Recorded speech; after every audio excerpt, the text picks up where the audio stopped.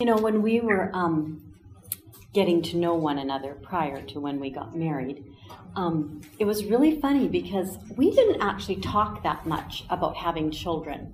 We sort of, I don't know, I guess we just both sort of took for granted that we would see eye to eye on that, and that wasn't a topic that we talked a lot about. But in my mind, I kind of thought maybe 2 kids, and I think that's about where you were too, right? I was wanting to get married.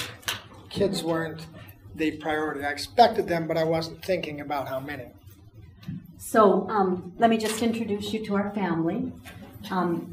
This is the back row left side. Back row left side. I'm very bad with left and right. That's our oldest daughter, Jana, with her husband, Andy. Next is my husband's mom and dad, Marilyn and Charles. And then we have Byron and I. Then we have our next daughter, Kimberly, and her husband, Imian, and their oldest baby. And then our youngest daughter, Amy, and our son, Charles. And now this picture is old. It's in our sweet potato patch, and it's old. But now Kimberly and Imian have 3 children, and now Jana and Andy have 3 children, but the picture is old. But that is our family. And, you know, we just, 4 kids is perfect. It was just not what our plan was. Okay.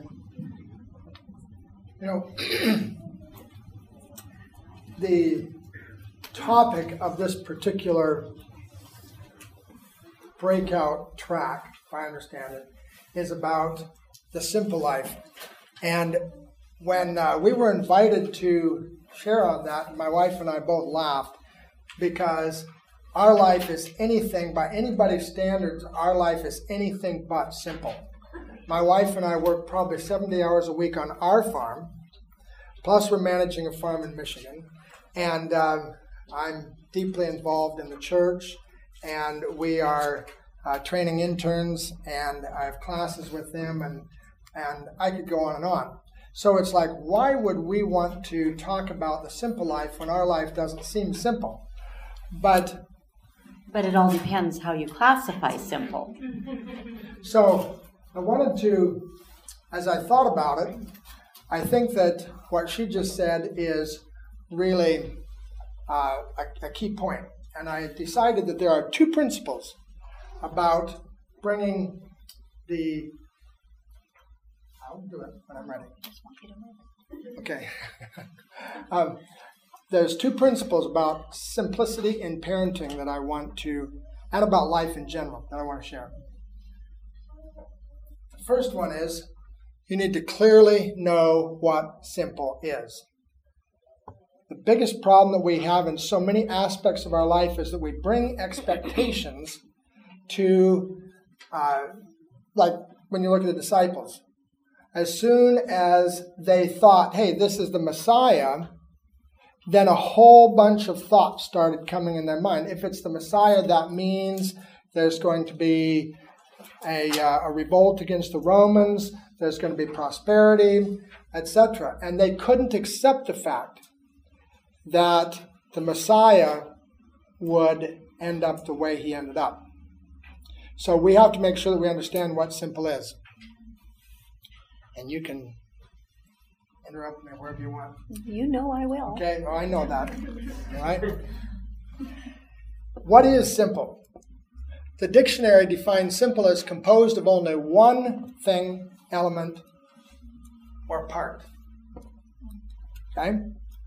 So that brings me right away to this passage from Ministry of Healing that is has been a huge guide. It's the chapter Help in Daily Living. The huge guide in my life, and it says, those who accept the what? One principle. Now, isn't that simple? Okay? Now, when you read this on paper or on a computer screen, it sounds really straightforward. Now, when you actually put that into your life, have you actually experienced that when you get down on your knees and you say, God, I'm going to accept the one principle of making the service of God supreme. Do you feel all those perplexities vanish? Do you see a plain path in front of your feet? Not commonly so. Sometimes, but not commonly so. Okay? But the the interesting thing is that as Christians we live by faith. So there is a plain path in front of our feet. Perplexities have vanished.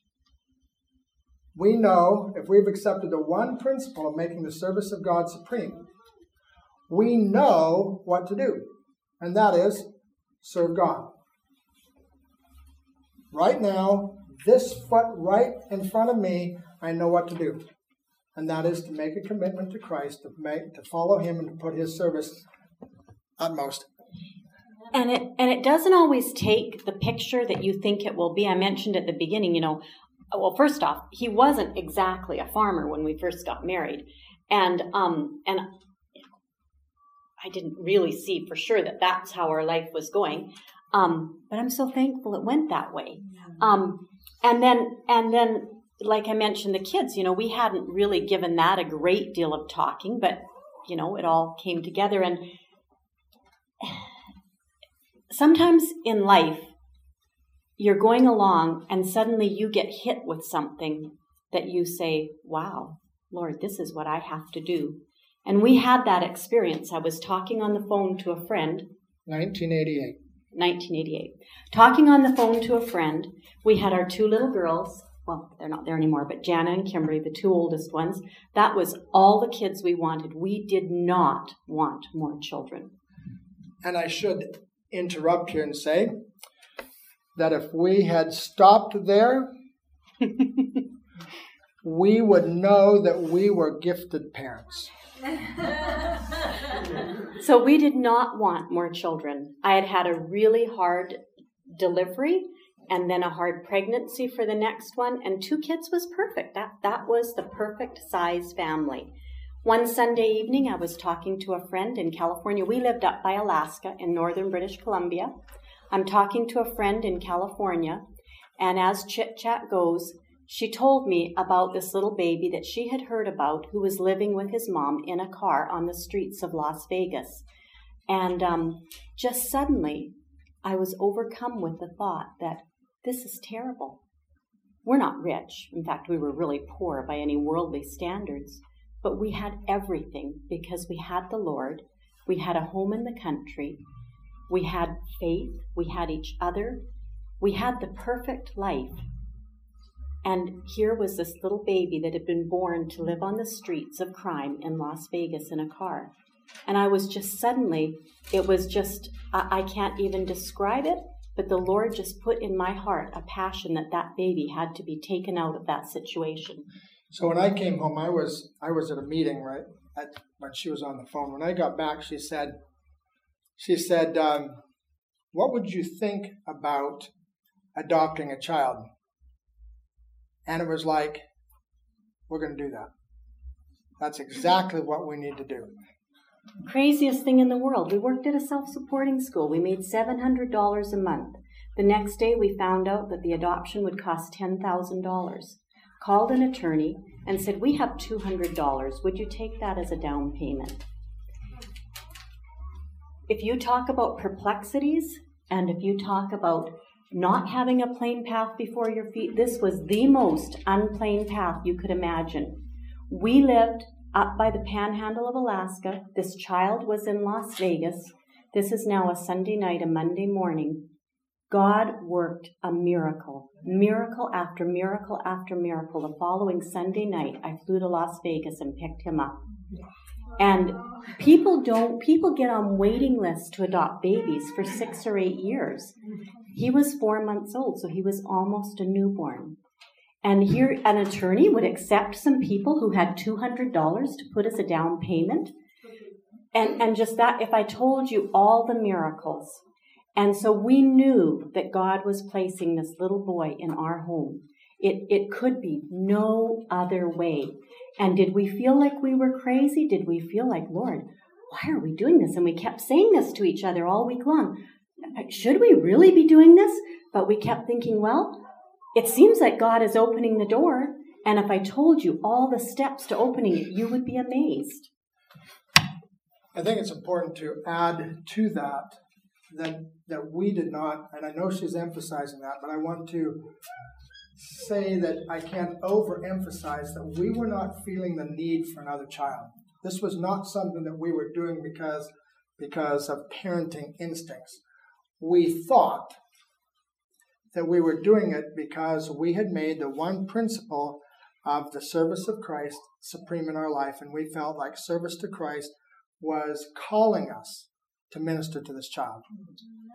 Now we're going to leave that story there. Oops, but I hasten to add how amazing it is that when God calls you to do something like that, it was amazing because suddenly I had this love for this child that I had never met. And at some point along the way, we had to communicate with the birth mother at a bar because she didn't have a phone. And so she would call us collect from this bar. And at some point along the way, she told me that he thought he weighed 30 pounds. And he's 4 months old. And we were just like, well, I mean, you know, he's got to have health problems, but she didn't have money to take him to a doctor to check him up or anything and wouldn't do it. We tried to figure out a way for her to do that and she wouldn't. We thought, well, what if he has AIDS? There were so many questions, so many things, but God had put this love, and it's only a love that God can give to do that, that made us keep putting that one step in front of the other. You know, I would love to tell you that when you make the one principle of your life, that what you think is going to happen is what happens. See, it says the perplexities vanish and a plain path is before your feet.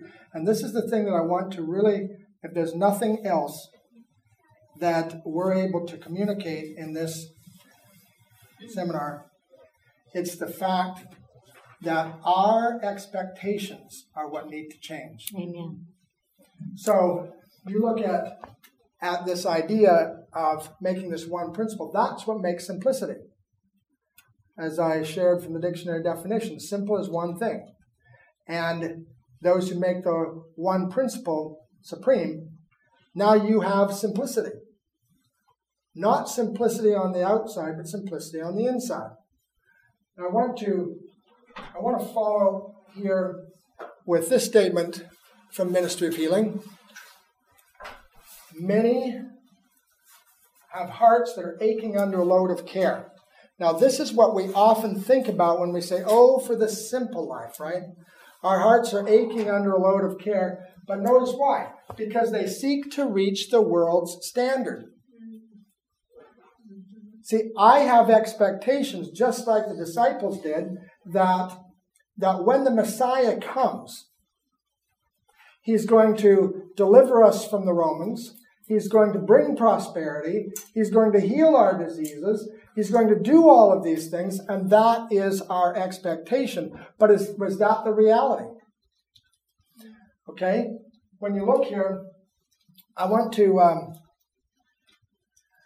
pause in this thought and introduce our fourth child, who should never have been here, but that's a whole different story. And she's uniquely special. Oops.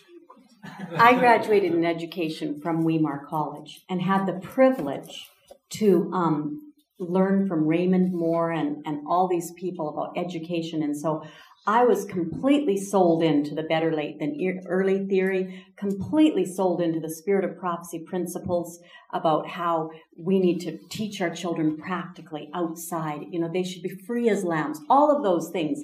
And it went so well with the first three kids. First two kids. Well, three, because 1, 2, 3. It went so well with them because, you know, like for instance, Charles, because of his background of, you know, alcohol and drugs and all that kind of stuff, you know, he had ADHD. And so I didn't even start teaching him to read really till he was 12. But then bang, it went so fast. And the older girls, you know, we were so, you know, good about following all of that. And boy, did we ever follow that with Amy too. Boy, that better late than early sure kicked in because by that time, things were happening really busy at the farm, and stresses were coming, and were you on? I was going to say something, yes. You know, I can't help but interject here into her story. When we started the farm, there were certain expectations we had about how the farm was going to go. And Janice was going to stay home. We had moved to Arizona. Janice was going to stay home and homeschool the kids, and I was going to run the farm. And because we believed in work study, we were going to have the kids help for a couple hours each day. So it would be very, and I just see, Pam, you're just shaking your head. And so we had been in northern British Columbia. So now we were moving down closer to civilization, even though where we actually lived was very rural. We made sure of that. I know our time is clicking, so I'm going to keep going. So, Okay.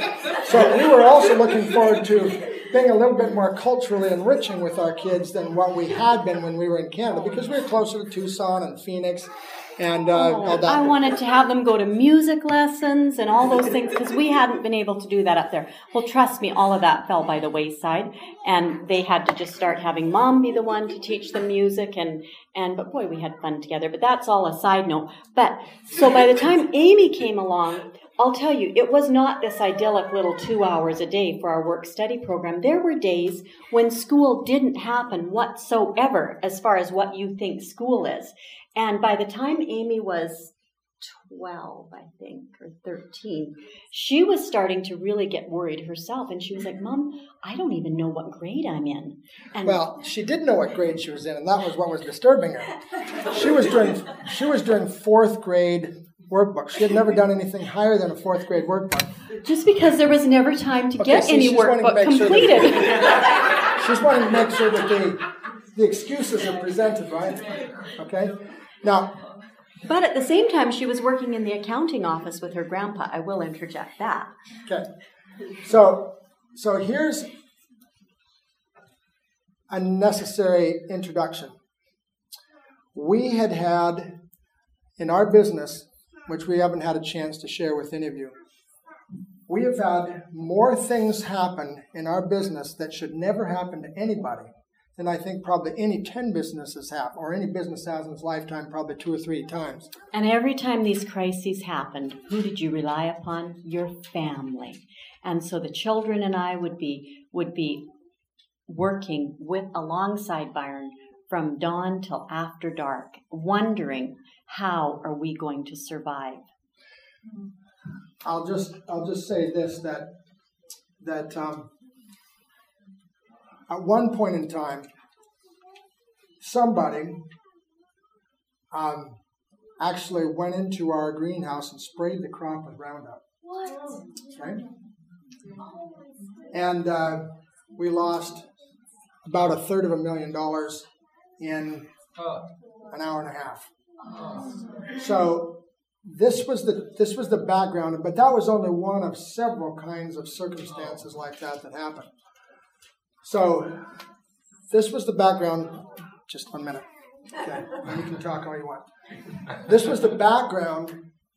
Amy happened to be, just by sheer luck, at that age where she should be getting her solid foundation in education at that point, and it's a choice of, okay, we file chapter 12 or 13 or whatever number you want to put it for, or we do what we have to do to survive. And farmers, being optimists that they are, figured that it was going to be a short-term thing. We didn't realize how long it was going to take for a recovery. And so it would always be, next month we'll get back to the studies.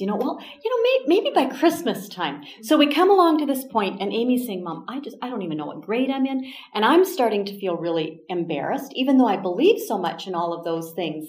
And so these are some of the stresses, but we've chosen to make that thing of serving God supreme. And so that was the only thing that kept us going. Okay. And going back to this passage here in Ministry of Healing, see, when you look at simplicity, we as humans think at this point, would I ever like the simple life? Meaning the life where Dad goes to work 8 to 5, Annie's home, which we were very careful to have morning and evening worship and home 3 meals a day. But Well, sometimes the morning and evening worship happened on the farm, and then the kids would fall asleep there too, and then we would all kind of wake up to go home to bed. But we still had morning and evening worship, yes. Absolutely. Was Amy adopted? No. Amy was a birth child, although... That's a whole other story. Oh, that's a whole other story, yes. Okay, so the interesting thing is, human nature says, I don't like what's happening. I don't like what's happening. This isn't right. This isn't the way families are supposed to be. And my wife, especially being the female member of the partnership, is saying, this, I'm being pulled to my family, but I'm also being pulled to my husband and the challenges on the job. And so I want to highlight again this passage from Ministry of Healing where it says that the load of care is the product of seeking to reach the world standards. See, where did the idea come from about how education should happen? The world. See, I'm comparing where's my standard for what prosperity is? There's all these things that we don't even think about. We just assume that this is what we're supposed to have. This is what we're entitled to. And I'm going to put Amy's story on hold for a moment, too. Brief moment. I want to highlight, simple is what happens on the inside. You've accepted that one principle. Now that one principle is the guiding point, the locus, if you will, of your life is now simple. Because God is the one who's deciding what happens to you, and everything that you're doing is for His service. Amen. Not trying to reach the world standards, not accepting its customs, etc. Okay? Jesus was a man of incredible peace. He was called the Prince of Peace. And yet he lived in the most intense storm that has ever happened to any human being. Because he had accepted that one principle, service of God was supreme. And so whatever happened on the outside did not disturb his inner peace. And that's what made his life simple. Amen. Now, I'm going to introduce the second principle. Now, all the pictures that I put up there, just as a matter of note, are my grandkids. So, just in case, I'm not taking any clip art from the internet or somewhere. The second principle is we have to accept the fact that simple is not synonymous with easy. Amen. That's another expectation we have to correct. Simple is not synonymous with easy. So, 2 little girls, and they kind of are very meek and mild and do what you want. Interject now, Charles. And let me tell you, he was a lot of fun. I can remember so many. Translate, fun is not easy either. I'll tell you, I remember one day, the kids were all doing something outside and I was, going in and out, keeping track of them, doing a few things in the kitchen. And suddenly I thought, Charles has been quiet for a while. And I went outside and we had this little storage shed that was all wired up for electricity. Yes. Yeah, for electricity. And he had, in a matter of less than half an hour, completely snipped every wire and pulled every wire out of the shed. And Charles, why did you do that? Well, Mom, I was going to pretend that I was doing a home repair project. And so I was just, and it's experience after experience like that, because of the background with the alcohol and the drugs, that connection in the brain where a child does sort of stop and think about cause and effect just wasn't there. He was going to change the oil on the lawnmower, or the oil, right? On the lawnmower. And I come around the corner, and he's got like this contraption, this huge 12-foot step ladder. A 12-foot step ladder with all these pipes and hoses and stuff where he's pouring it in, and that's a woman's view of it. For any man in here, you need a little bit better explanation. He was actually putting the oil in the lawnmower from a bucket up top, and then the hose was going down and filling the tank in the lawnmower. But he did not mean to do evil. His little heart. Well, that wasn't evil anyway. Oh, no. Well, it was just a total waste of time. And for some mother who wants kids to be productive, his little heart was always so tender. And at the end of the day, it'd be, Mommy, I don't know why I did that. And he just, that impulsivity. And so it was like we were constantly being confronted with these challenges where how do we help him to help him, because he wanted to be helped. He wasn't meaning to be wicked or evil or make these mistakes, but they were such real. And we finally came to the conclusion that, when someone has a broken arm or a broken leg, you can see it and you can feel so sad for them. But when someone has connections in their brain that aren't hooked up because of something that happened before they were ever born, you can't see it, and yet that is a handicap just as real as anything else. And boy, does it ever affect Mom and Dad, because and brothers and sisters and grandmas and grandpas, because you all have to spend so much more time on your knees and so much more time talking and reasoning and loving and supporting him.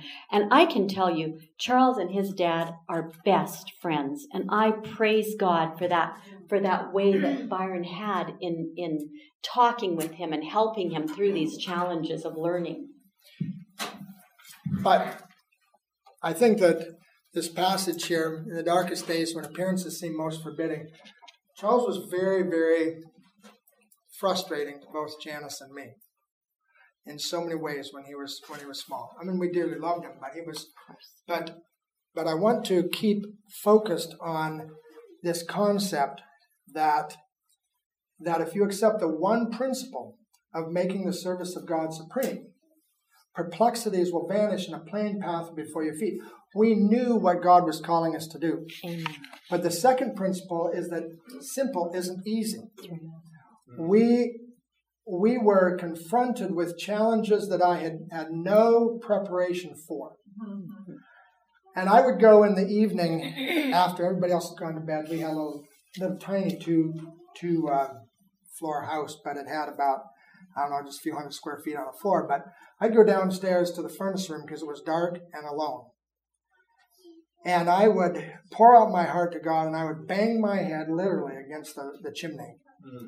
And I would say, God, I cannot misrepresent you to my son.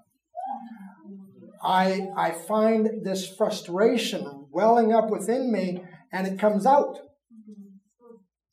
And there's such a short window to influence him.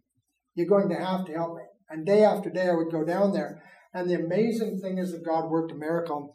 And it was remarkable because I began to see how he was actually thinking and what he was actually dealing with. And I could so relate. I mean, I can't tell you how many things I do in my life, maybe not the same kind of things that he does, but how many things I do in my life that are not exactly what I want to do. In fact, the very frustration that I was experiencing was not my choice. It was something that was happening to me outside of my own choice. And the same thing was what he was dealing with. The things that he was doing, the way he was responding to the circumstances he was confronted with were not his choice. They were what was naturally coming out. And I suddenly found that I could really relate. No, I didn't have, well, anybody who probably knows me might say I have ADHD, but I don't have any documented evidence of some real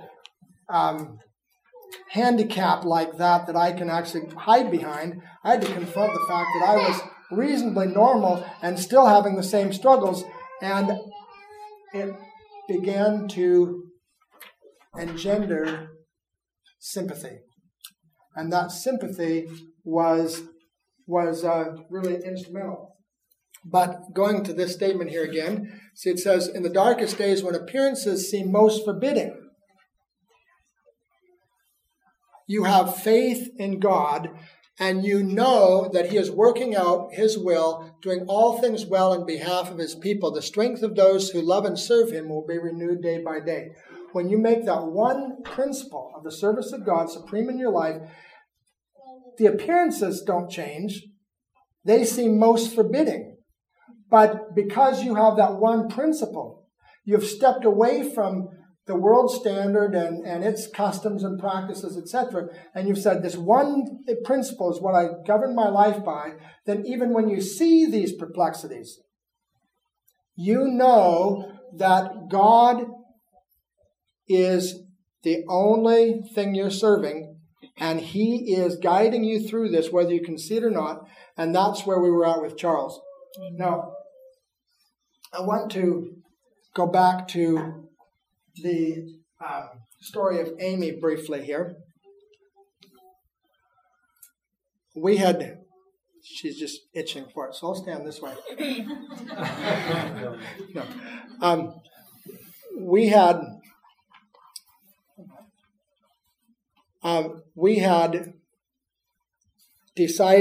She had decided that she needed to do something different in her education.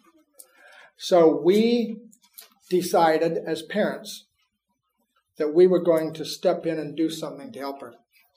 So we talked to Home Study International. We thought, well, surely if we get an external teacher to teach her long distance, that'll help. And so the first thing to do was to go through this battery of tests. And Amy and I were so scared about this because you have to have someone else administer the tests, like a pastor or somebody professional in your community. And we were just both, Amy was like, Mom, they're going to find out what my score is if they administer this test. And I was humiliated as a mother. They're going to find out that I was sure she couldn't possibly be in grade 4 like what she thought she was. But you have to remember at this time she was 14 or 15? Almost, not 15 yet. No, almost 14, I think. No, she was 13. 14? No. Anyways, whatever it was, she was well old enough that she shouldn't be in grade 4. And so anyways, we got these tests done and administered and sent away and got the results. And I will let Byron give you the results. I won't tell you why she's going to let me. It's not because she's generous in handing the mic back to me. It's because she has struggles with numbers. Okay, so they had 7 tests, and it was a standardized test. And out of those, she scored at the college level in 4 of the 7. She was at the high school level at or above her age in 2 of the tests, and she was below her age point in 1 test. And at that level, she was, I think, grade 6 or 7. Okay, so you see, when you look at God says, this is how you're supposed to get educated. You're supposed to be involved with your hands. You're supposed to be doing practical things, and over and over and over again. And how ideally when it's alongside mom and dad or grandma and grandpa in the family. And that was it's not because Amy's this wonder girl. It's because she had that experience of working in practical work alongside mom and dad and with grandpa and whatnot. That was such a blessing. So it reinforced in my mind these 2 things that I'm saying here, and I'm not advocating that people abdicate their educational responsibilities as parents. But what I am saying is that a lot of times the stresses that we experience are stresses that we bring upon ourselves because we are trying to reach the world's standards and following the world's customs. When you look at how God says kids were supposed to be educated, when you look at how they were educated before medieval Europe, you had some amazingly intelligent people in Bible times. And you didn't have the curriculum that we have today. which is why they said of Jesus, how knoweth this man letters, having never learned? And when you understand that so much of the stress that creates what we think is not the simple life is because of our adopting the world standards. And while he switches to the next slide, I would say that we have to trust God to remember that the things that might seem like they're against us right now are really working for our best good in the long run, if we could see the end from the beginning.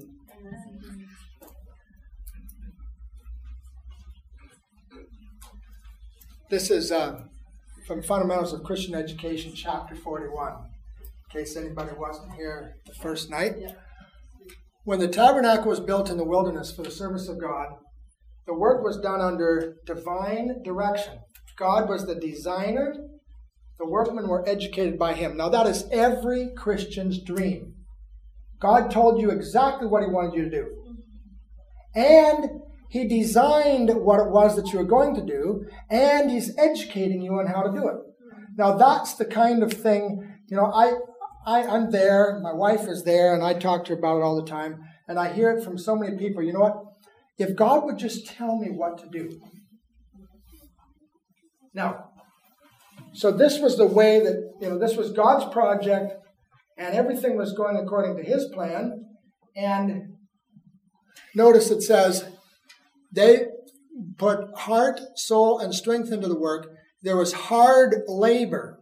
Now, hard labor has a connotation in our society, and it's not a positive one. There was hard labor to be done, and the sturdy mechanic taxed muscle and sinew. That indicates possibly there were even some pulled tendons and some of that kind of thing happening. And it says they were manifesting their love to God in the toil for his honor. Now, I'm putting this up here specifically to address the expectation that we have, that if God would give us the right ideas, if God was guiding our life, we wouldn't have to work so hard. Continuing the very next paragraph, there is in the world a great deal of hard, taxing work to be done. And he who labors without exercising the God-given powers of mind and heart and soul, he who employs the physical strength alone, makes the work a wearisome tax and burden. What God wants us to see, I believe, is that if we accept the one principle of making the service of God supreme, it's not going to make the work easier, but what it will do is it will bring our heart and mind and soul into the work so that it becomes something we're trying to do better in order to bring honor to God. And by bringing the heart and mind and soul into the work, by implication, the work ceases to become a wearisome tax and burden. Not any easier, but not psychologically this burden. So when we approach simple, it's not to be less difficult. It's to be less burdensome. Amen. At this particular juncture, I think is this thought. It's actually from 2 Testimonies. This is not a very pleasant passage when I found it. Okay? I can't tell you how many times I have found fault with circumstances. In fact, I think that's human nature to find fault with circumstances. That's when we find fault, it's always with some kind of circumstance. And notice it says that is nothing less than finding fault with providence. What happens in our life, even if the circumstance is extremely undesirable, we have to accept that is providence. Amen. And providence is God. And I want to hand the mic to Janice, and I want her to finish the story with our son in light of this particular. So, fast forward to See what I said about numbers? to I can't remember what 2011. year it was. And Charles was working with us on our farm, as he had been doing. He had gone to Washita Hills and done summer canvassing programs, loved the Lord, loved his family, best friends with Dad. And it's in the morning, and we get a call from the sheriff. We have your son. We're taking him to jail. And that changed our life. I'm going to introduce here. My wife and I struggled a long time to share this because, number one, our family is a very private family, and it's never pleasant to share the family pains with other people, particularly the nature of his arrest. We found out that was on a Wednesday, I believe Thursday morning. Friday, or actually it was Saturday morning, I talked to the attorney and discovered that he was facing 4 consecutive life sentences plus 15 years. And every mother's nightmare, he had molested a child.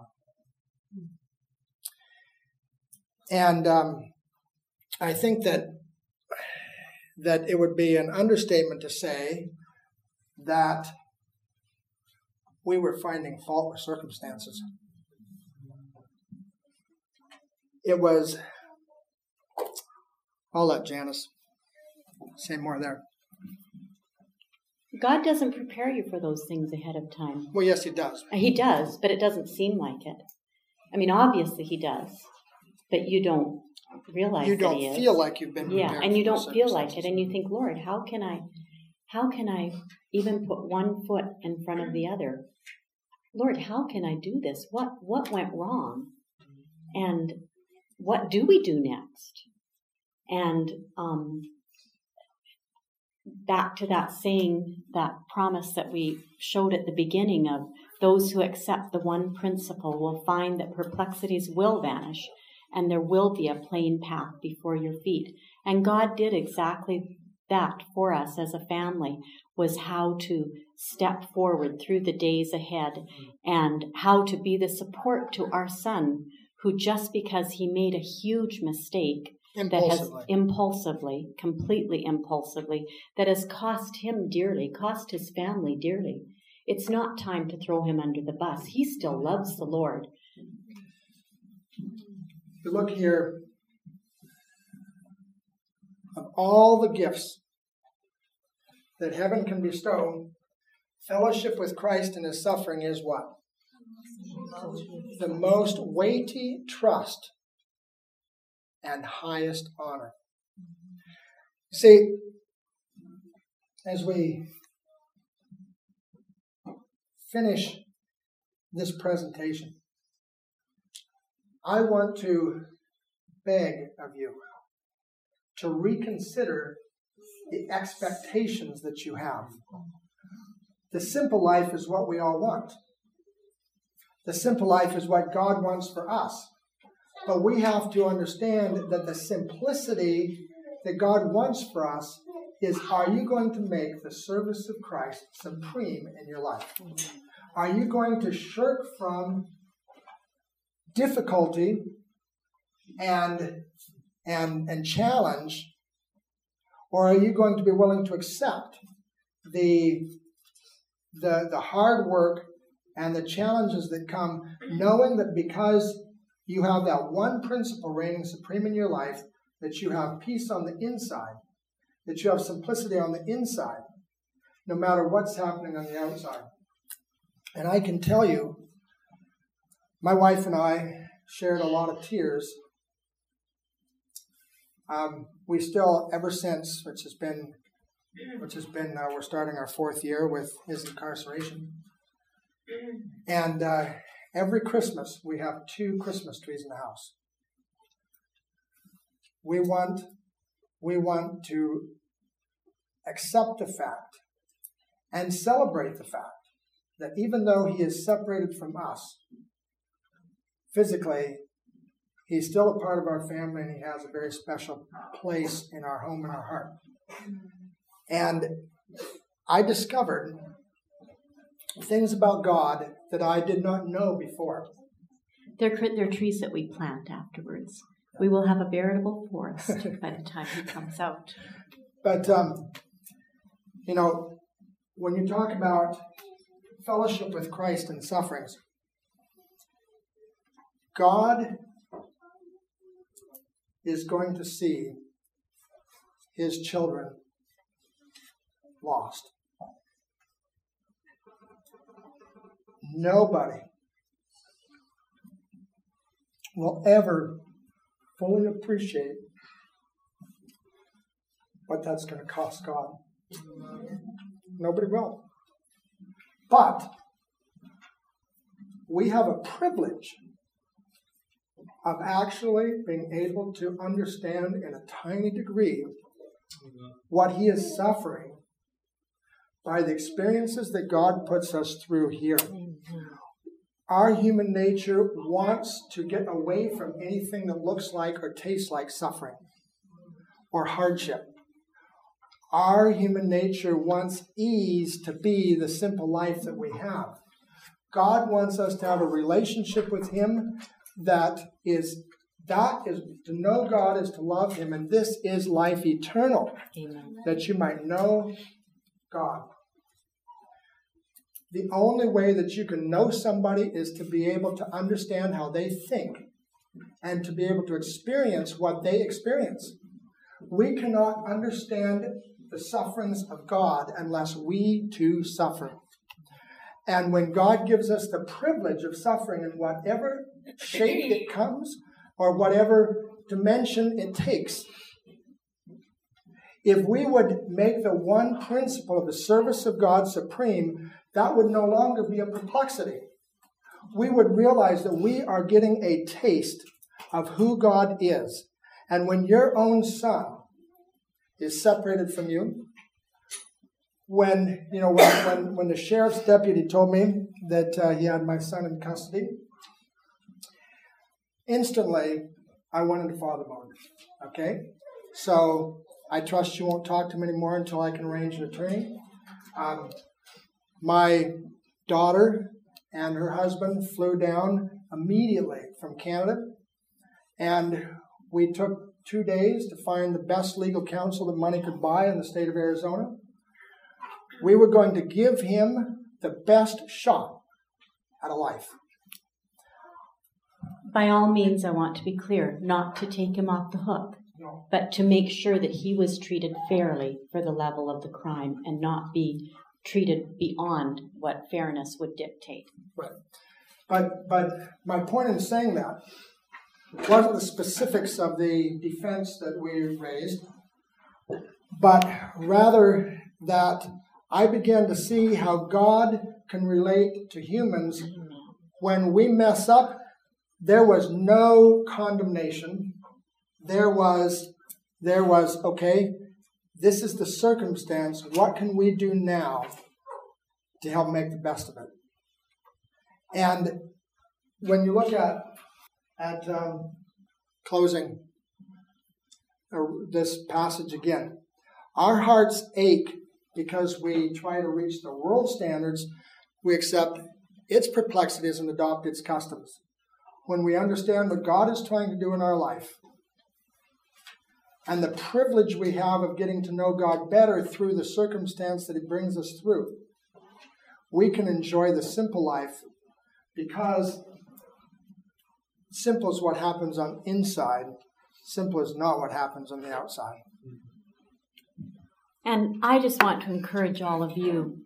I see parents here with young, precious children, and I can promise you that when my children were that size, if anybody would have told me that I might have an experience like this ahead of me, I would have fainted beneath the burden, and I would have said, "What? Who, me? Why, we're doing everything right. Why, we're living in the country. We're following all the principles that we know." But I want to encourage you that we're living in a sinful world, and there is so much that is besetting the paths of young people today. And please know that God is going to be with you. And please know that God has given us such an example of love and that at the end of the day, that simple life is all about asking God to have that same love and same stand-by-edness for our children, no matter the circumstances, that He can help us be that to our children that He is to us. Father in heaven, I want to thank you for the standard that you have set. As we look at the life of Christ, challenges that He was willing to face to bring healing and the gospel to our human family. Lord, I want to ask that we will open our hearts, that we will commit to making the one principle the service of God supreme in our life, wherever that takes us and whatever it looks like. I want to ask that you will give us the grace and the faith to trust you when circumstances are the most forbidding and the way seems the darkest, whether it's on our farm, our business, our personal life, our family, whatever it is. This media was brought to you by Audioverse, a website dedicated to spreading God's Word through free sermon audio and much more. If you would like to know more about Audioverse, or if you would like to listen to more sermons, please visit www.audioverse.org.